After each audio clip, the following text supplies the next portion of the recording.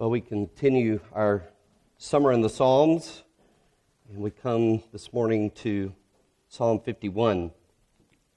You can find some space to take notes on page 5 in your bulletin if you wish, but I'd invite you to keep Psalm 51 open in front of you, either in your bulletin or your Bible, however you read your Bible, electronically or otherwise. Psalm 51, I've been dreading this one. Mainly because it's so convicting, and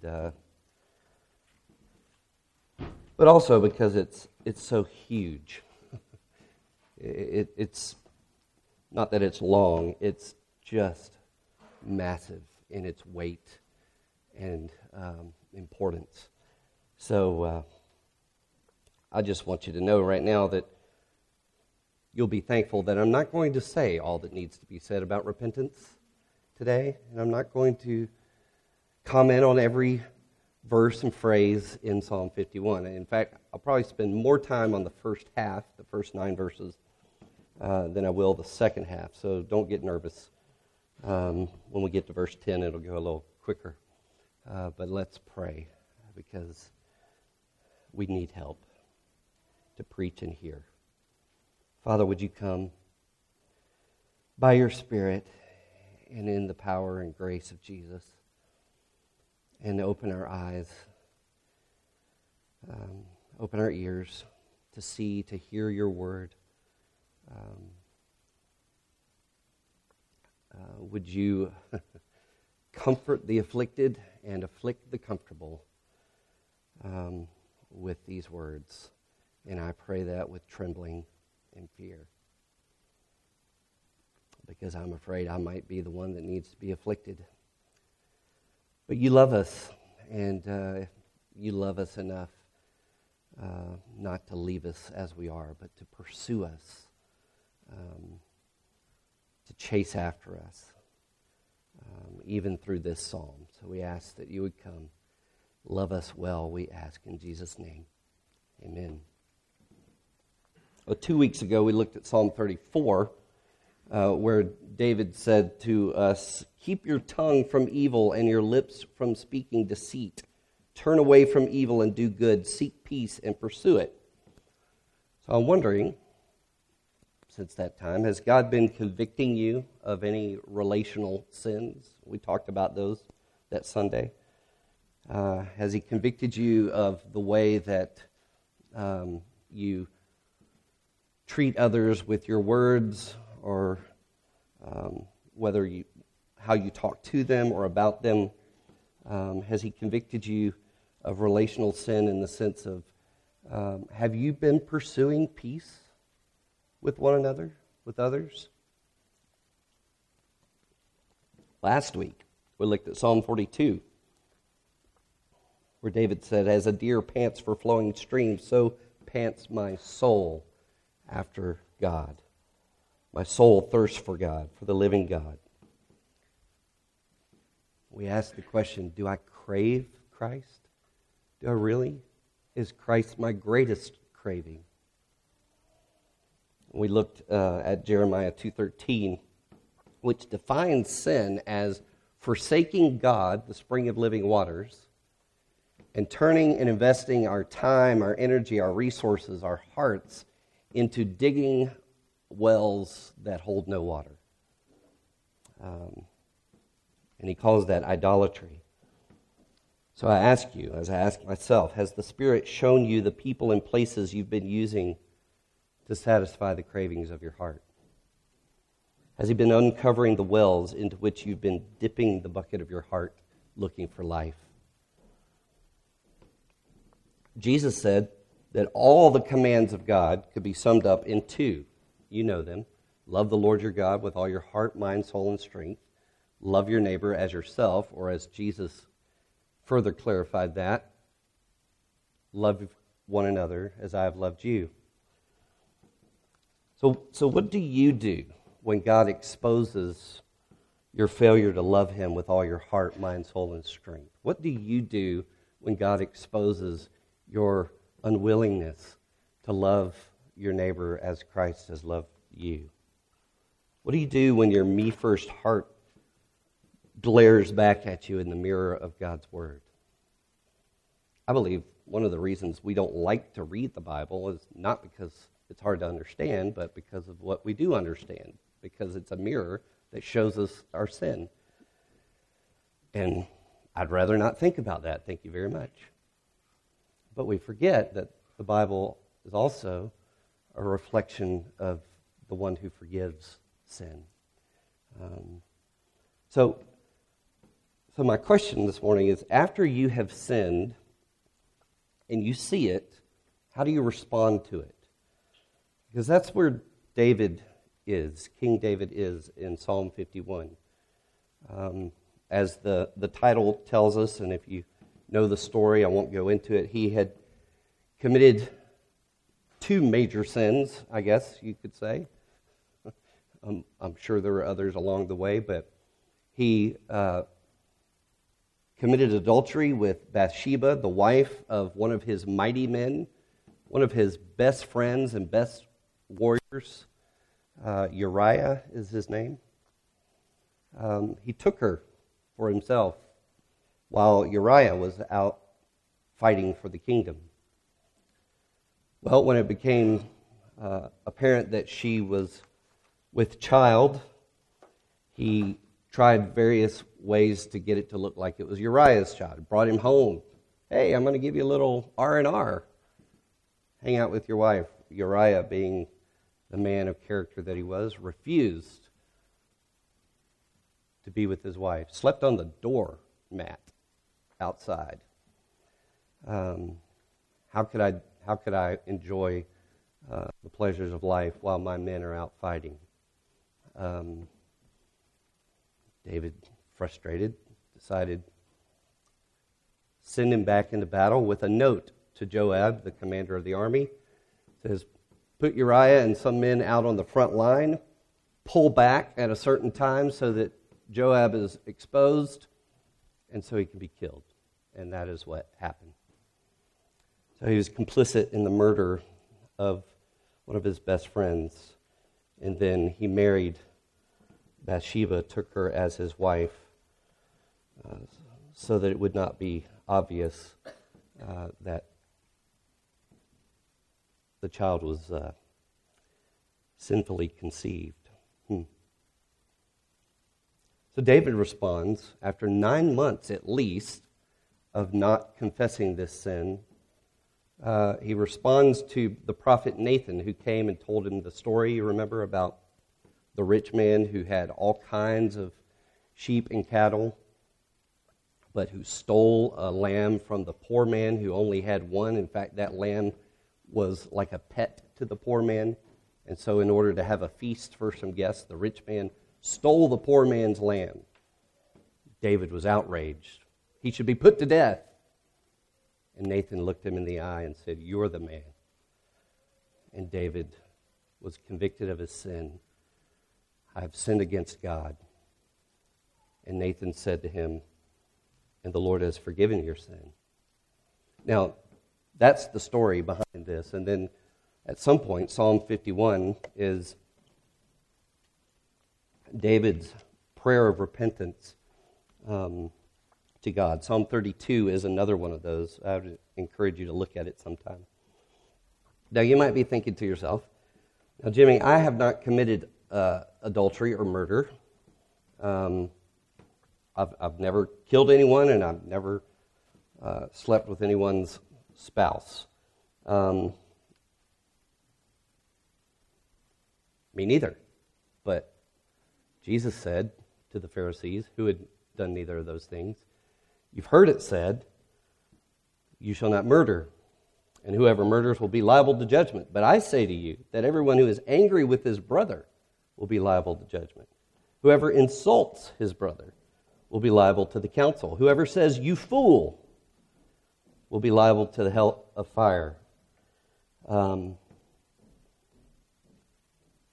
Then he says, you've heard it said, you shall not commit adultery. But I say to you everyone who looks at a woman with lustful intent has already committed adultery with her in his heart. And so Jesus drills down to the heart level so that now outwardly moral people are also guilty as charged.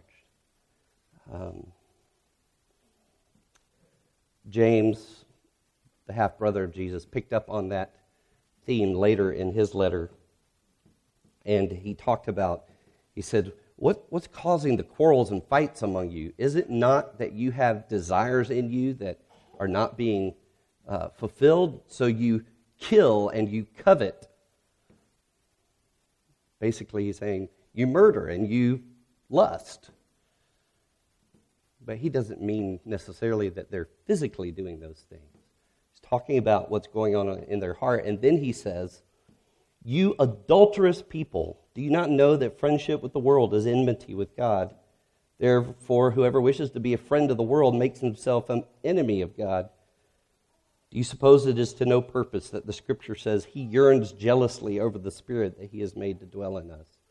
And so James takes all of those sins, whether it's anger and lust or others, and he puts it all up into the category of committing adultery against God, our husband. And he's echoing the whole Old Testament. The prophets would say that God's people had, quote-unquote, whored after other gods. So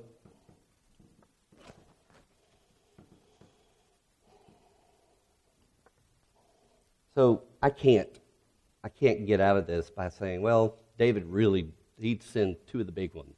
I've never done that. So I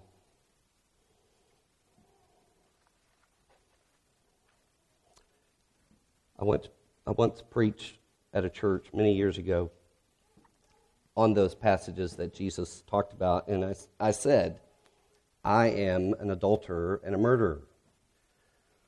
One of the older men came up to me after the service, one of the elders of the church, and he said, now, Jimmy, I heard what you said, but you're not really an adulterer, are you? You're not really a murderer, are you? And by that he meant you haven't actually committed those sins. And me and my youthful desire to I was like, well, no. I mean, but wait a minute. But Jesus, I did this in front of him. But yeah, well, according to Jesus, I am. I'm a murderer. I'm an adulterer. So what do we do when God convicts us of those sins or any sin? How do we respond? This morning, two things. Repentant prayer pleads for reconciliation with God, and repentant prayer pleads for transformation by God. So let's look at David's prayer of repentance and let it be a model for us of how we respond when God convicts us of our sin, whether they be outward obvious sins or whether they be sins of the heart that no one else sees. David understands that holy people can't be in relationship with, sinful people can't be in a relationship with a holy God. And so reconciliation is what he's looking for as he prays this prayer. John Piper uses the illustration that if he has somehow sinned against his wife and she goes downstairs, huffs off, and is angry with him and goes to the kitchen and is washing dishes, which anger gets a lot of things clean, doesn't it? She's washing dishes, and he comes into the kitchen, and her back is turned to him with the cold shoulder, and he says, honey, I'm sorry. Please forgive me. This is how I sinned against you. It was wrong of me. He says, what I'm looking for then is not merely forgiveness.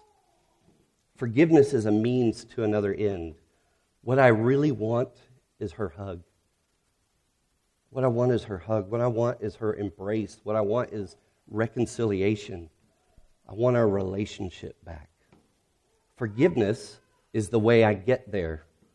But what I ultimately want is to be restored to loving, unhindered relationship with my wife. And it's the same thing that David is trying to do with God. He's not just trying to have his guilt assuaged. He wants God. He's a man after God's own heart.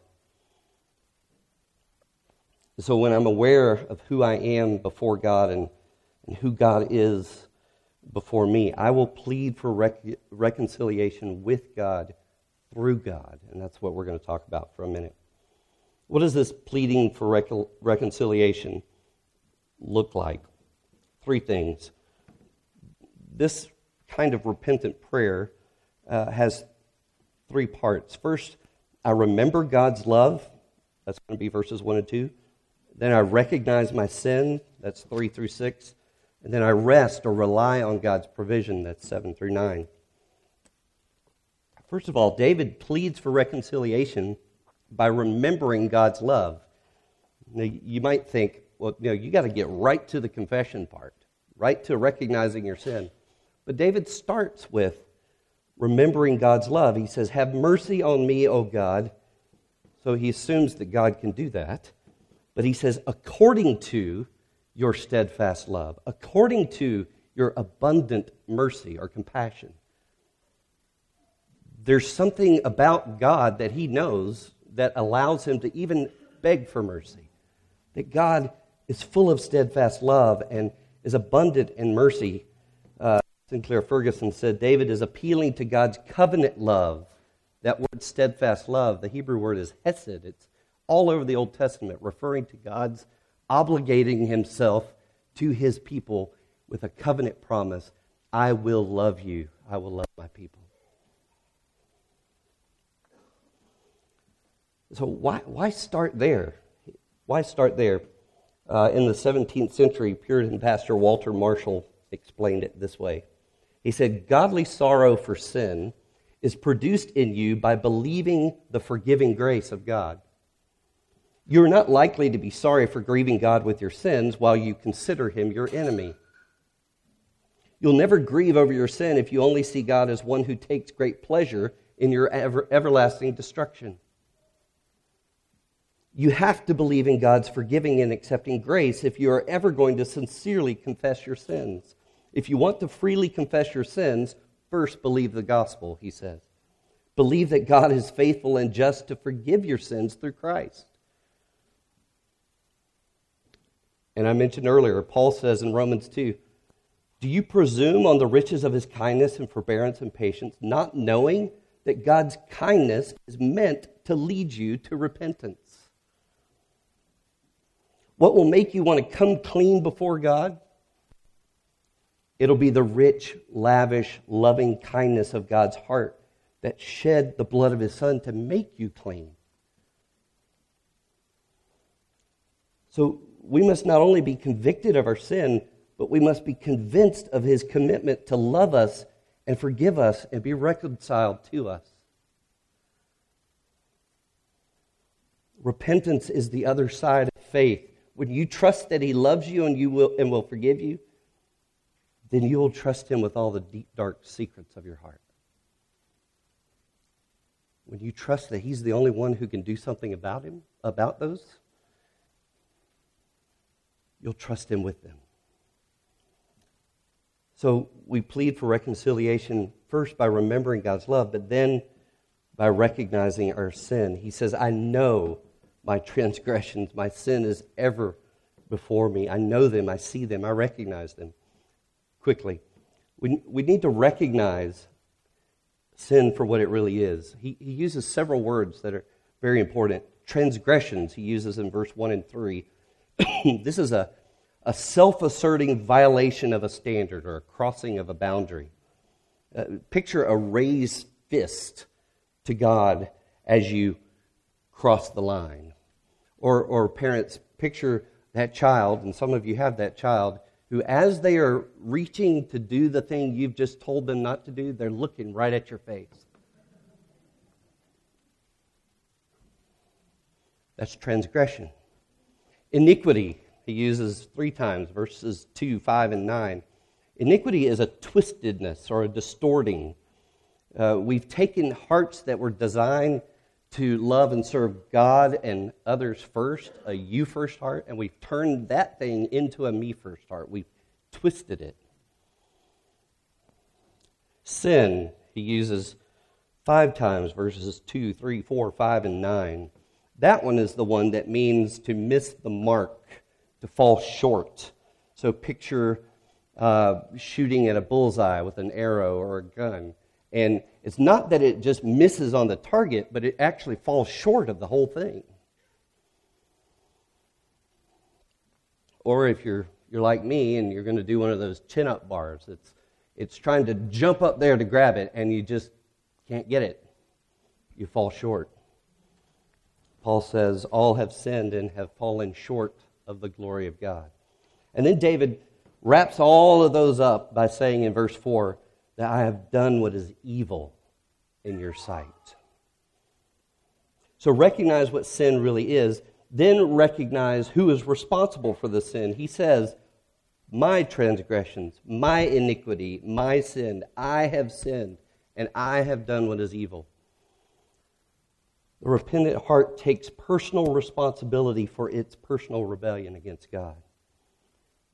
And then David recognizes what is the root of sin. He says, behold, I was brought forth in iniquity, and in sin did my mother conceive me. He's not saying that his mother sinned by conceiving him. He's saying that I was born a sinner. Behold, you delight in truth in the inward being, and you teach me wisdom in the secret heart. What he's getting at is that we sin because we're sinners.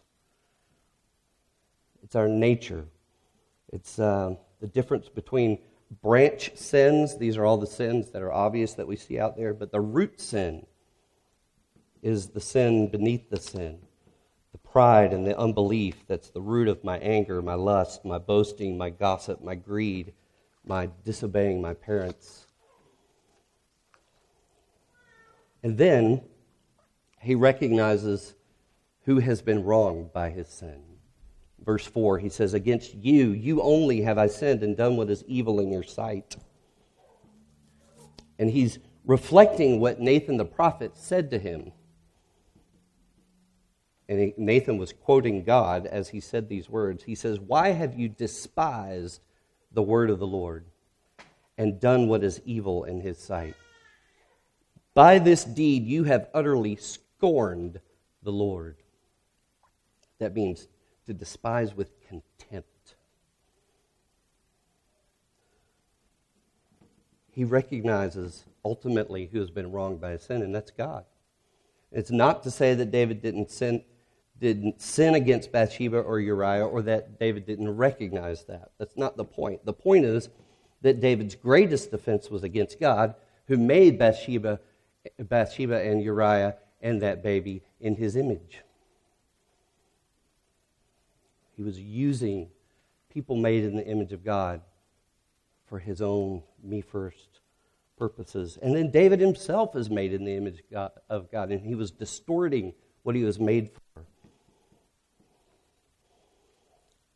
So then a sign of true repentance is that the confession is God-centered, not self-centered. So, all of that being said, listen to these wise words from Sinclair Ferguson. He says, so this is considering that we are to remember God's love, his obligating love, and to recognize our sin. He says, dare we say, O God, obligate yourself to love me with a love that will save me from our guilt. Should we dare to say that? He goes on, David did, although he could not have known what he was ultimately asking for. We do know on this side of the cross.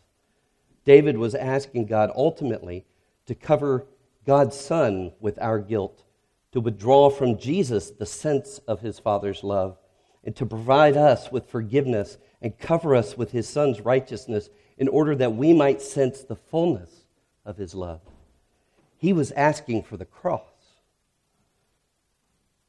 In asking to experience God's steadfast love, I'm doing the same thing. I'm asking for the cross. How do we know that David was asking for that? He didn't know, but he was asking for what was a shadow of the cross to come. How do we know that? Verse 7. David goes on to say, "Purge me with hyssop, and I shall be clean. Wash me, and I shall be whiter than snow."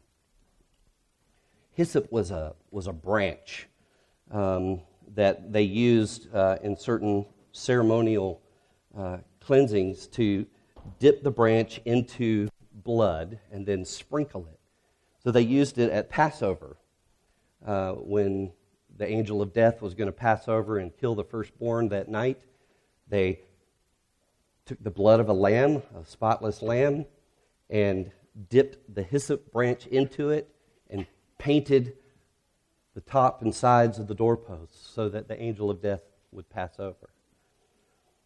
In the law of God, one of the ways that when a leper was cleansed, there had to be a sacrifice, and so they would dip a hyssop branch in the blood and sprinkle it on the leper to signify that he was clean now before God. The same thing was the same ceremony if someone had touched a dead body and had become unclean. And so David knew that God had provided forgiveness for sinners. He knew that there was the sprinkling of the sacrificial blood to save us from God's wrath in the Passover. He knew there was the sprinkling of sacrificial blood for the cleansing from sin. And so we know that all of that, among other things that happened in the sacrificial system, all of that was pointing to Jesus and the cross. And so, that leads us to our last point. In order to be reconciled, I must rest and rely on God's provision. I must ask Him to purge me with the blood of Jesus, to wash me with the blood of Jesus. And then once I'm reconciled to Him, I can once again enjoy His hug.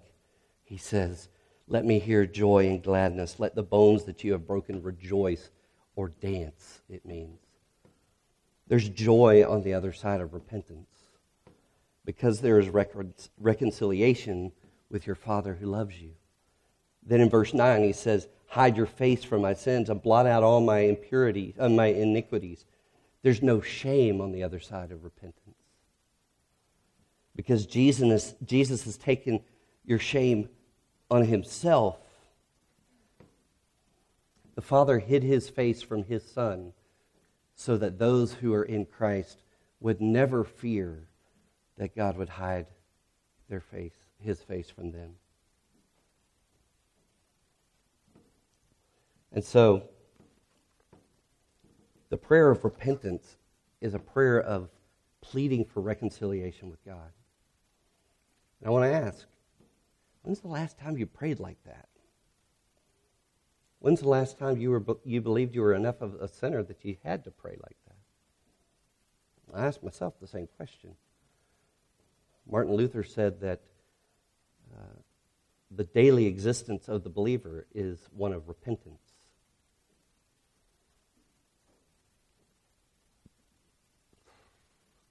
I know I've got things daily to repent of, but the question is whether I do it.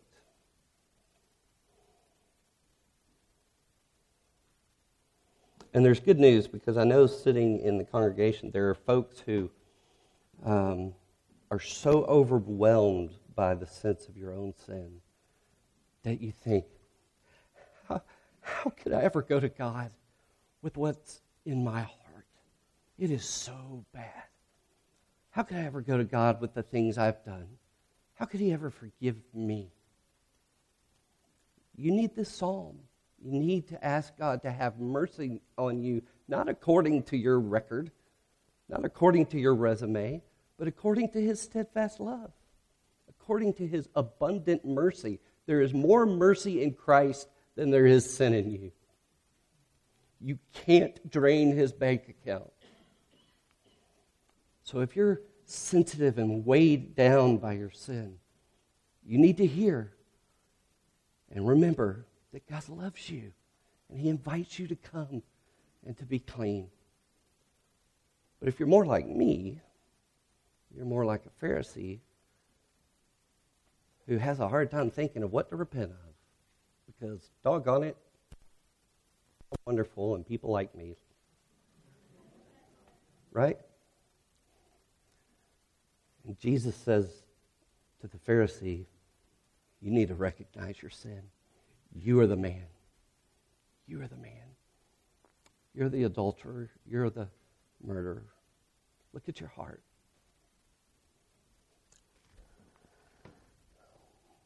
And finally, you will know that you are remembering God's love and recognizing your sin and resting in and relying on His provision. You will know that you are enjoying God's hug again. When your prayer turns to a prayer not only to be reconciled with God, but to be transformed by God. And that's the rest of the psalm.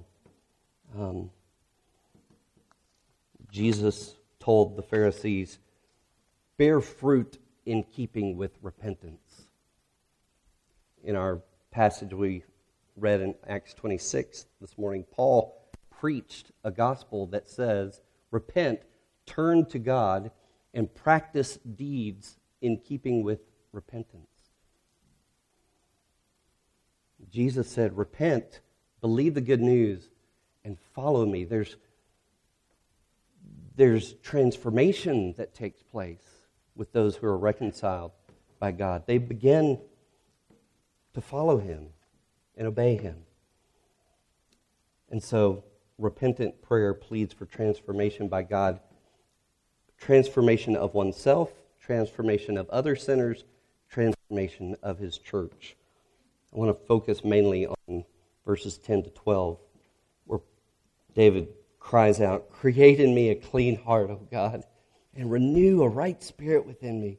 Cast me not away from your presence, and take not your Holy Spirit from me. Restore to me the joy of your salvation, and uphold me with a willing spirit. That's the prayer, that's the cry of a reconciled heart. That word, creating me, it's the same word used in Genesis. We're asking the Creator to remake us in His image, specifically the image of Christ. And there's good news. He will answer that prayer because He promised. I love Ezekiel 36. Go and read it sometime. But there are a few promises in Ezekiel 36 that come true. They're part of the new covenant. So today when we say this, Jesus said, this cup is the new covenant in my blood. When you hear that, hear this promise from Ezekiel 36, because this is the promise of the new covenant. God says, I will sprinkle clean water on you, and you shall be clean from all your uncleannesses. And from all your idols I will cleanse you. He promises you in the gospel a new purity.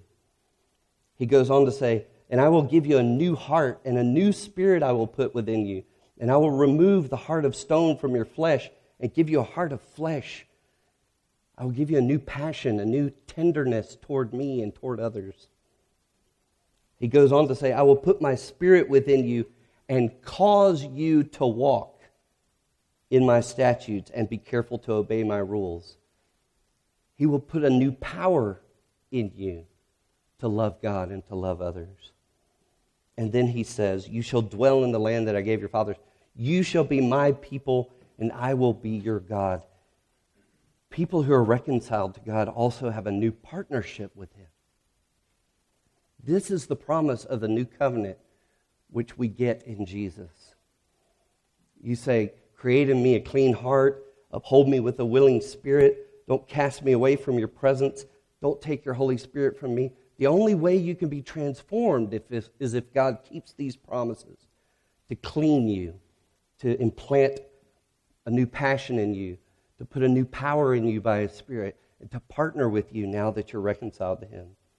It's the only way that you will live the life that David is praying to live. But not only will you want to see yourself transformed, you want to see other sinners transformed. He says, then I will teach transgressors your ways, and sinners will return to you. And he's not saying transgressors and sinners in this, then I'll teach those sinners and transgressors what they ought to do, which is typically what we do, isn't it? We plead with God for mercy to forgive us, and then we go to other sinners and go, you better get your act together. I was smart enough to get Jesus. What about you? No. The heart of a reconciled person to God says what Paul said. Jesus has given me the ministry of reconciliation so that I implore you, be reconciled to God. And so you know your heart's been reconciled to God when you begin to have a compassion for other sinners who are like you, and you want them to be reconciled to God.